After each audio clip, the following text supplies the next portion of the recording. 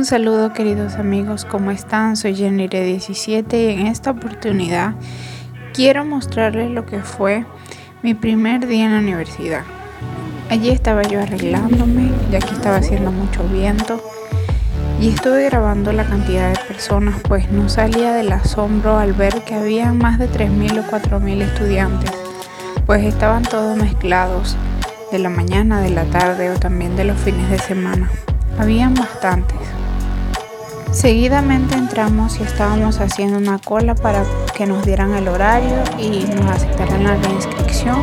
Luego estaba tocando una banda en vivo y había muchos estudiantes mirando desde la parte de arriba. Todo eso estaba full de personas. Ahí estoy yo muy feliz. Amigos, ya tengo mi horario de estudios. Acá hay un evento con una banda en vivo. Ya les voy a mostrar todo lo que fue mi primer día en la universidad.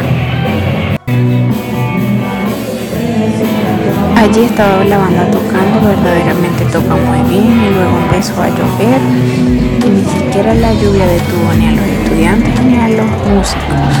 Creo que fue un día muy bonito y un día donde pudimos disfrutar de esa linda música y de esos guitarristas tan buenos.